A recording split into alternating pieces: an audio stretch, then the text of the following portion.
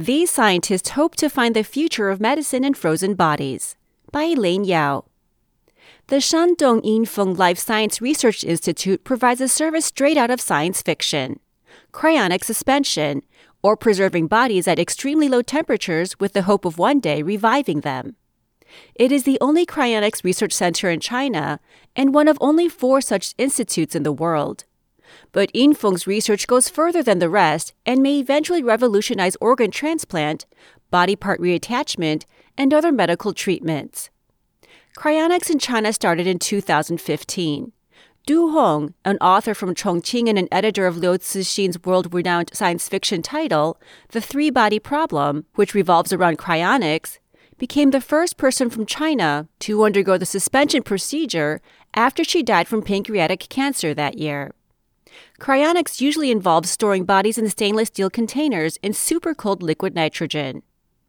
Du's remains were preserved at the Alcor Life Extension Foundation, a U.S. cryonics service provider based in Phoenix, Arizona.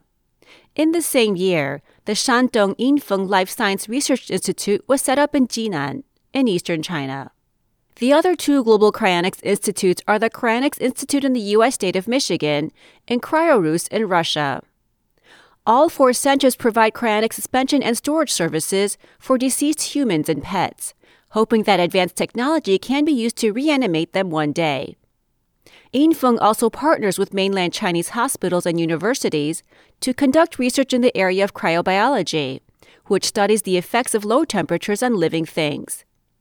Aaron Drake, the director of the Clinical Response Center at Yinfeng, which he joined in 2016, was previously Alcor's medical response director. He explains how the center in China differs from the others. Alcor doesn't partner with any medical facilities. That's because it doesn't operate on a medical license. They have to follow the laws under the funeral industry. At Alcor and the Cryonics Institute, once the body is put in liquid nitrogen, that's it. It's just a storage facility. It's like people have a frozen burial, Drake says. But the Chinese government doesn't want us to be just some project that freezes somebody. The government wants to see how this project can benefit all areas of medicine. So we work with surgeons, anesthesiologists, and perfusionists, people who operate heart-lung machines. It is a large research-based project which attracted me to join them. One of the biggest obstacles that continue to plague organ transplant procedures is the short window of opportunity to get a viable organ from the deceased and implant it into the patient whose life depends on it. Take the human heart as an example, Drake says. The available time is about 6 hours. The tissue will start to die after 6 hours. Within those 6 hours, the organ has to be removed, cleaned, prepared, transported, and implanted, while blood tests have to be done on the donor and recipient to see whether their blood types match. That's very challenging, Drake says, especially in China, where they haven't developed the logistics infrastructure for such a program. China is so large that matching up patients from one part of the country to the other doesn't work very well, as compared to European countries. Consider if you could extend that from 6 hours to 6 days, during which the organ is stored in an ultra-cold environment and continues to be perfused, have blood circulating through it, then you will have all the time in the world. China is the first country that's taking this on, and Yinfeng is leading in this research area. China might leapfrog over everyone else because they've taken a new approach. Drake says each organ requires different techniques to be cryonically preserved. The larger the organ, the harder it becomes. The equipment you have to use becomes larger as well. In spite of the difficulties, Drake says once the solutions for preserving all organs are found, the prospect of being able to revive the whole human body from a frozen state will be high. It's like you solve a very complex math problem by breaking it down and solving each individual part. Then you put these parts together and collectively solve the math question.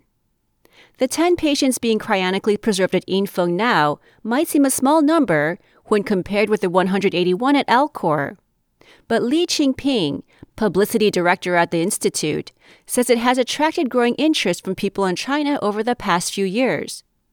More than 100 people visited our center last year, and 60 people have become members who have made a commitment that they want to do the cryonics procedure, Li says, adding that they have also paid fees to support that commitment.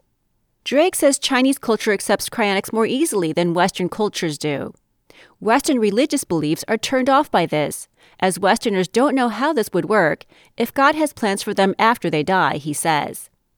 Although Yinfeng started its cryonics work 50 years later than its Western counterparts, the potential for Chinese technology is much greater without the religious obstacles, he suggests.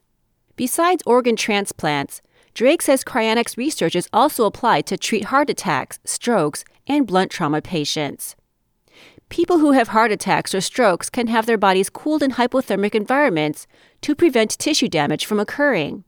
From soldiers back from the battlefield who have amputated limbs, they can be put in a hypothermic state so they can be transported back to a medical facility for limb reattachment. While the idea of reviving the dead might be far off, if not a far-fetched possibility, Drake thinks cryonics is a technology with lively prospects. People today die of cancer, Parkinson's, and other brain diseases. If we go forward 100 years, these illnesses may easily be fixed. People died from heart attacks, strokes, and influenza in the early 1900s. But today, modern medicine can fix these problems. So if we can buy patients some additional time without allowing any damage to occur, we may be able to cure their cancer one day and give them the opportunity to live longer.